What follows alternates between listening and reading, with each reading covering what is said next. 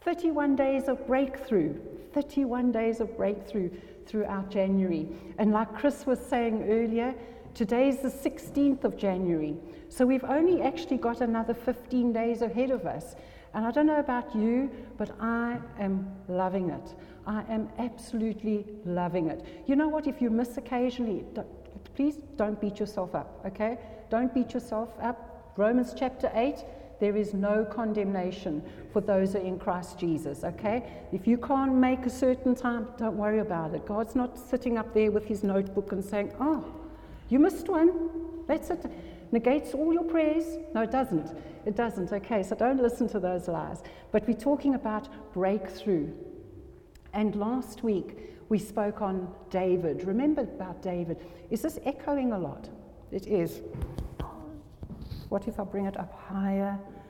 Or should I take it down lower? What should I do, Johnny? Hey? What are you going to... Oh, you're going to move the speakers. Okay. Is that getting a bit better?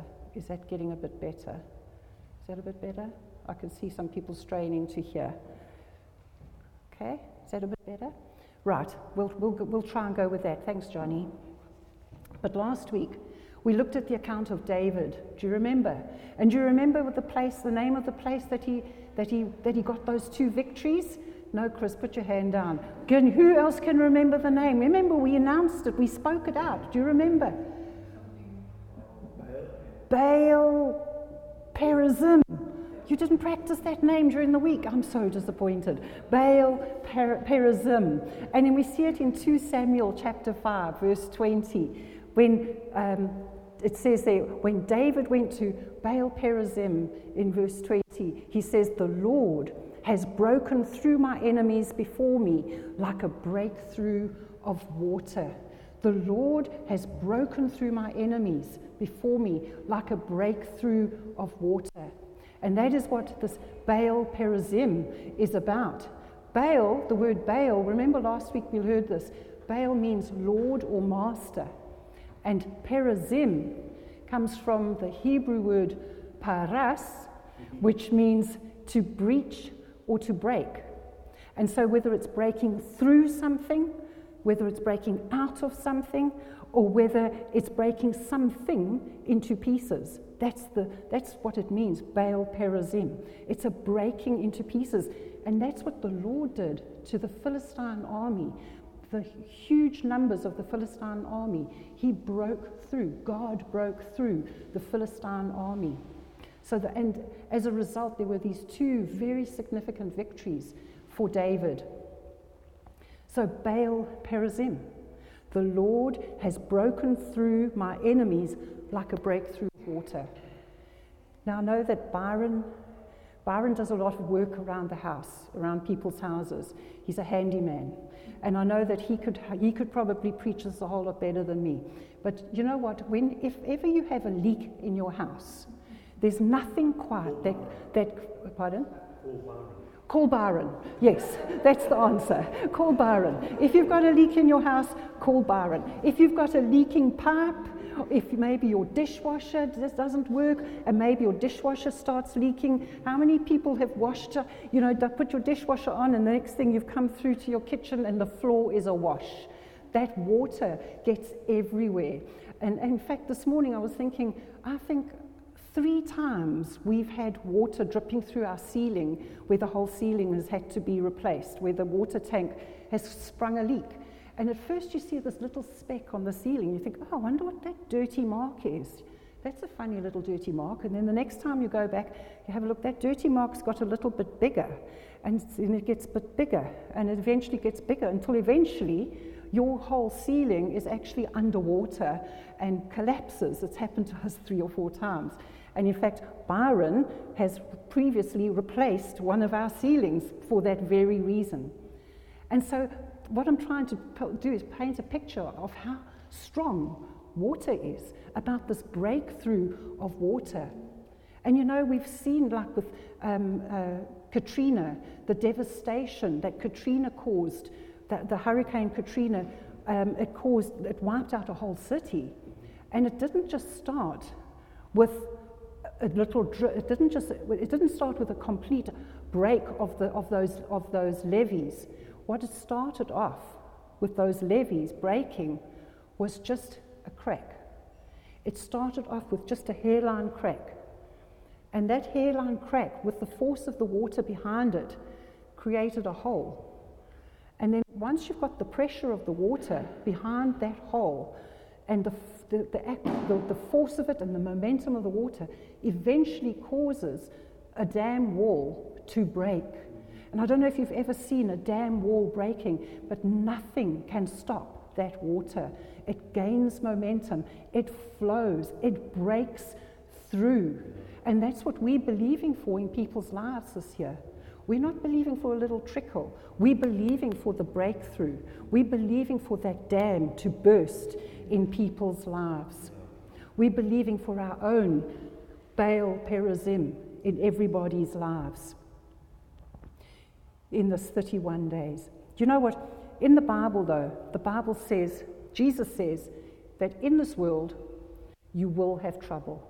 You will have trouble. And yes, we're standing on God's word, but it is also, it's a very real thing. We're in a fallen world where we will have trouble. Trouble comes to us all. And we do have an enemy. We do have an enemy. And he is the devil. And he's not this little red comic book person with two horns and a pitchfork. No, the devil is very real. And his strategy is to rob, to kill, and to destroy. That is his strategy. So whether it's your faith, whether it's your family, whether it's your finances, whether it's your joy, whether it's your peace, he is intent on robbing, killing, and destroying.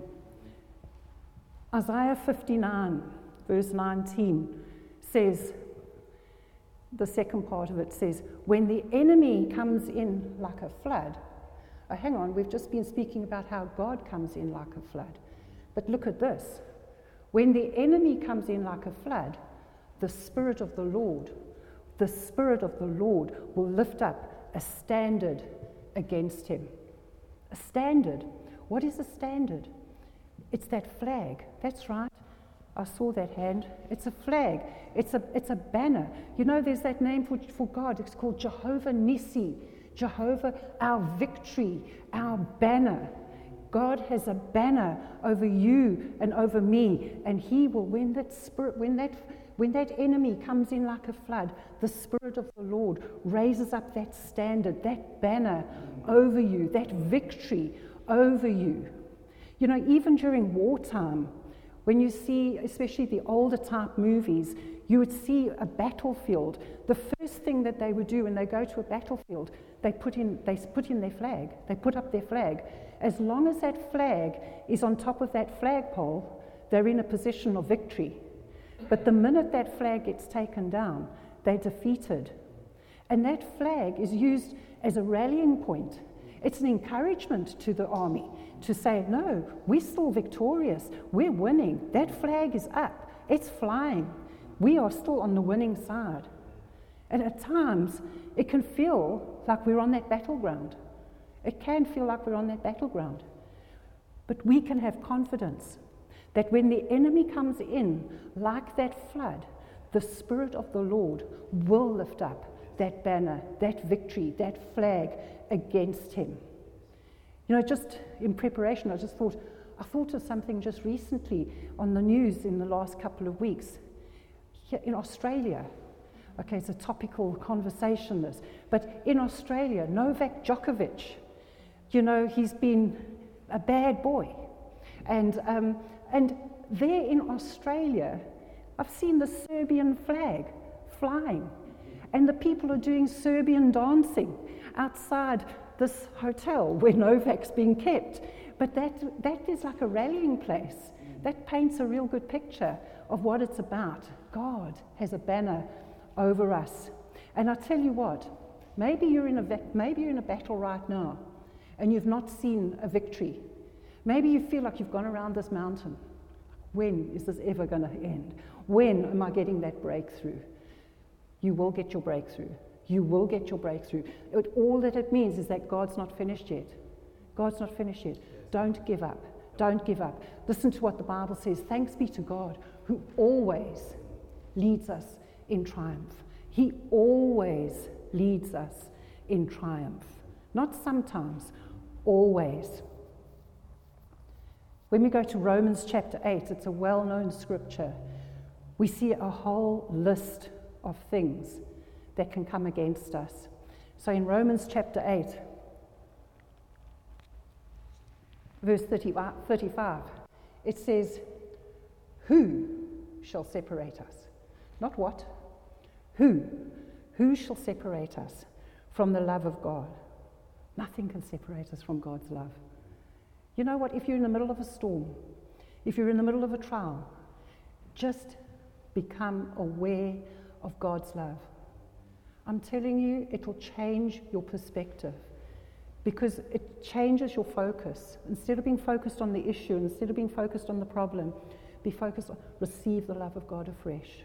Nothing can separate you from God's love. Romans chapter 8. But Romans 8:35 says, who shall separate us from the love of Christ? Shall tribulation, shall distress, or persecution, or famine, or nakedness, or peril, or sword? So who shall separate us? So we see all these events that can happen, but they are instigated by one of three people. It's either the devil, it's either other people, or it could even be yourself. Or it could just be circumstances, actually four things.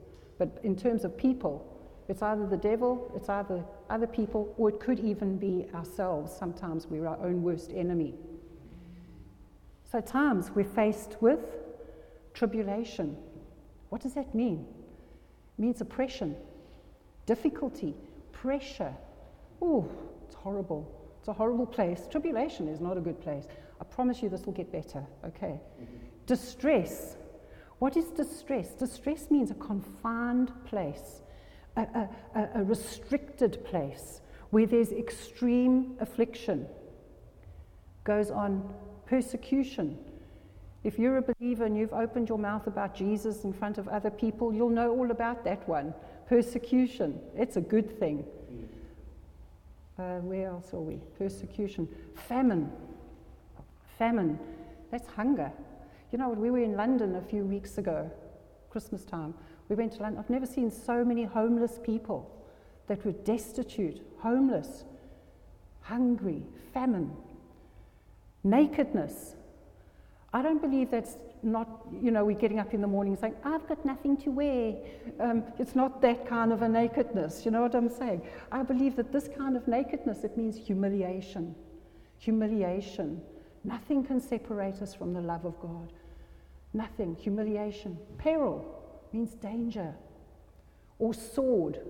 Sword means execution. And sword can also mean judicial punishment. So do you know what? Even if you've been sent to prison for a crime you did commit, it's amazing how many prisons are filled with people who didn't commit any crimes. Everyone pleads innocence. But if you get sent to a prison for a crime you did commit, nothing can separate you from God's love. Even that will not separate you from God's love. He might not be pleased with you. He might not be pleased that you've done whatever it is. None of these people here, by the way, it's the people that didn't come today, okay? It's those people. But he still loves you. But the point is, God isn't always pleased with us, but he still loves us. So Romans 8, so who shall separate us from the love of God? And then he goes on in Romans 8:37. I love what the Amplified says.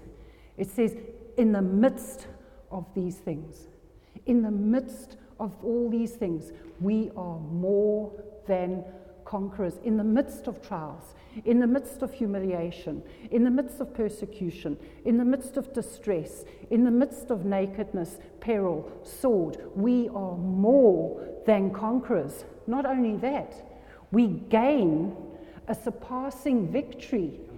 We gain a surpassing victory. How can you say that? We gain something when we're going through this, because God's banner over us, his banner, his Jehovah Nissi, his flag over us is victory. We gain a surpassing victory through him who loved us. You know, as we're more than conquerors. We're more than we're not just, Jesus is the conqueror. He's the one who's overcome the enemy. But we are more than conquerors in him. And we've gained a surpassing victory. So we're not only not losers, but we are abundant gainers. We gain victory through him who loved us. Thanks be to God who always leads us in triumph. He always does. So that's just my introduction. Whoops.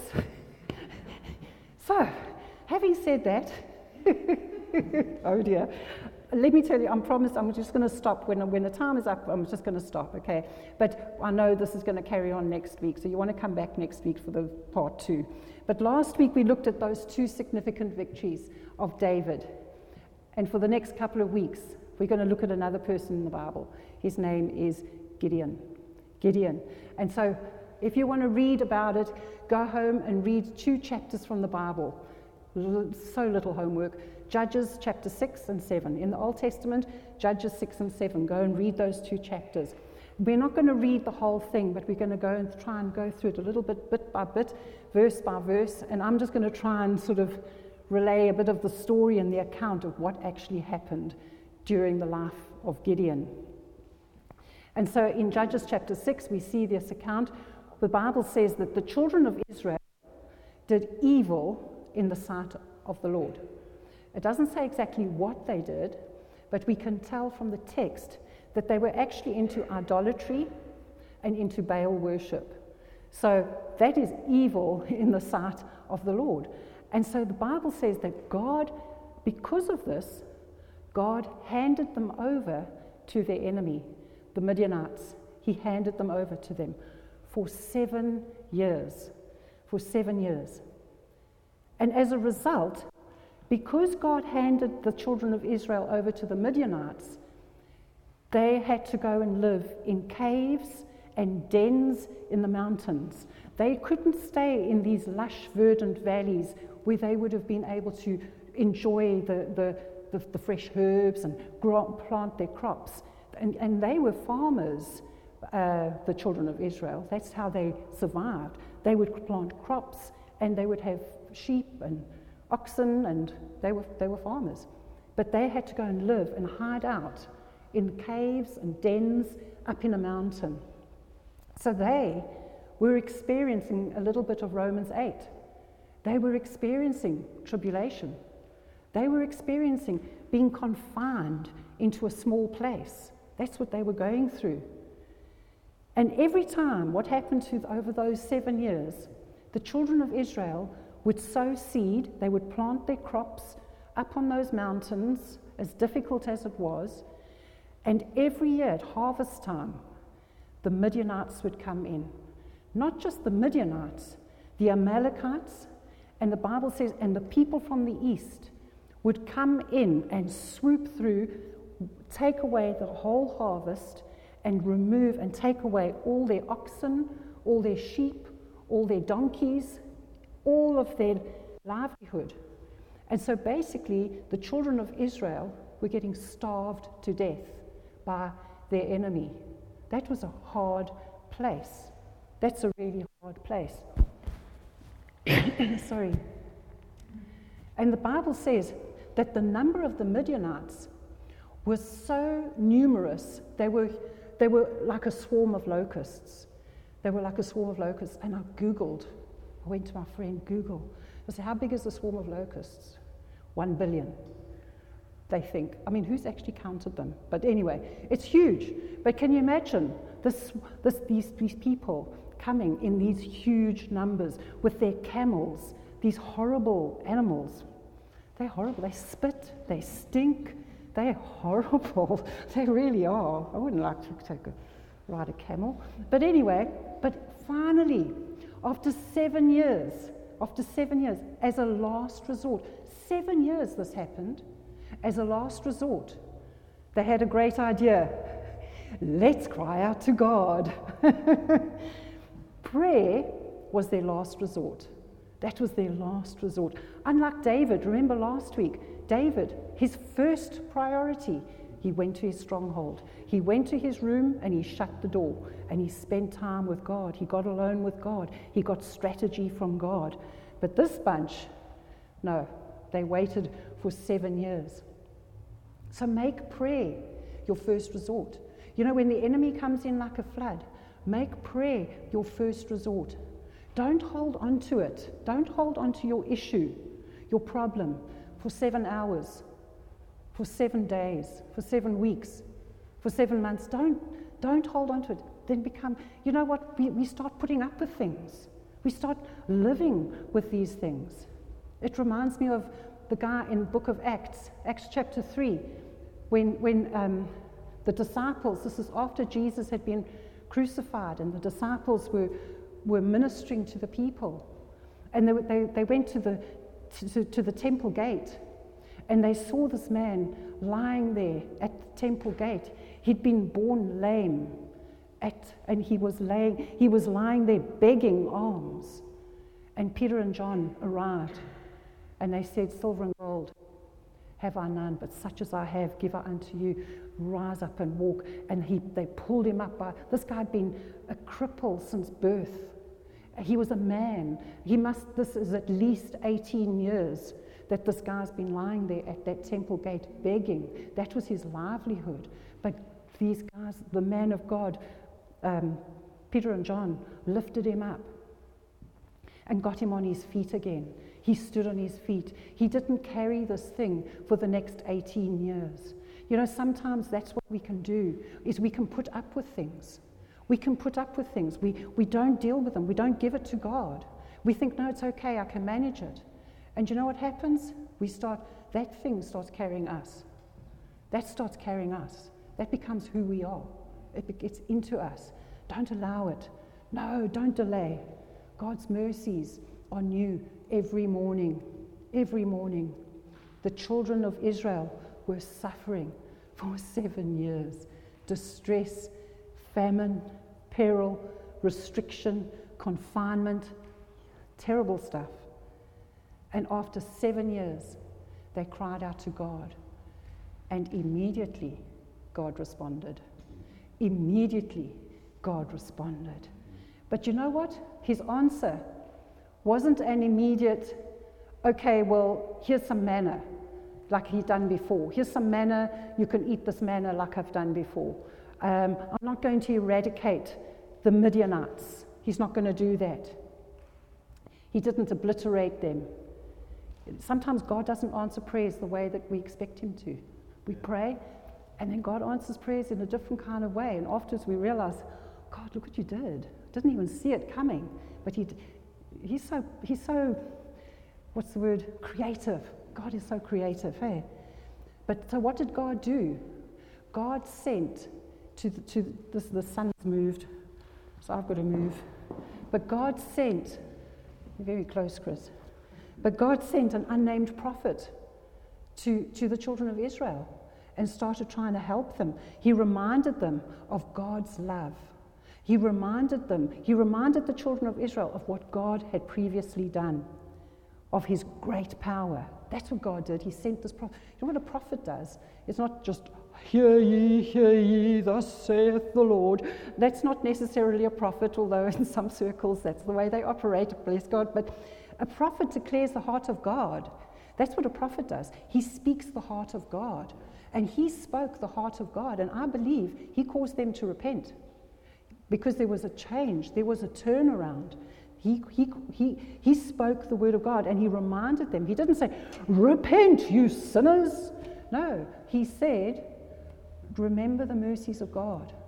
Remember the love of God.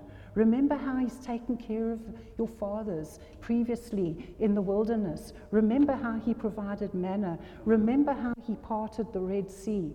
Remember the goodness of God. It's the goodness of God that leads us to repentance. You know, if we're drifting away from Him, it's His goodness that draws us back. The problem that the children of Israel were going through wasn't so much the Midianites. It wasn't just the fact that they were so evil. And in fact, I read up about this week. Apparently these Midianites, they were the most undisciplined, unruly mob. They were not organized. They relied completely on their numbers. They just came in and attacked because of their numbers, for numbers' sake. But the problem wasn't so much that the Midianites were so evil. The problem was that Israel had turned their backs on God. That was the problem. And sometimes, God sent that prophet. And sometimes God can do the same thing with us. You know what? You can be listening to something maybe on TBN or careful what you watch. But anyway, but you know what? Sometimes a brother or a sister can come with a word. Just take heed. Take heed. Sometimes God will use a donkey. He can speak to us. He will speak to us if He's trying to get our attention. It's the goodness of God that leads men to repentance. And sometimes we can have our problem and we can look at this problem and we think, this is just too big for me. And it's definitely too big for God. I'm just going to hold on to it. Do nothing with it. Sweep it under the carpet. Just hopefully it'll go away. Or else we take that problem out and we look at the problem. We dissect it from every angle. We study it, we dissect it, we relive it, we magnify it. This is my problem. The Bible says magnify the Lord. Magnify the Lord. Don't tell your problem. Don't tell your problem how don't speak to your problem. Tell your problem how big your God is. Tell your problem how big your God is, and start declaring the promises of God over your problem. Zechariah 4, verses 7. Zechariah 4. Who are you, O great mountain? Who are you, great problem? Who are you, great problem? Before Zerubbabel, put your name in there. Before Anne, before Chris, before Byron, before Veronica, you shall become a plain. Speak to your mountain. Insert your name in there. And in the previous verse, it says, it's not by might, and it's not by power, but it's by the Spirit of the Lord. You know, when the enemy comes in like a flood, the Spirit of the Lord raises up that standard. And the same thing, we don't have to start shouting and swearing at our problems, but we just declare God's word over it. Who are you, great mountain?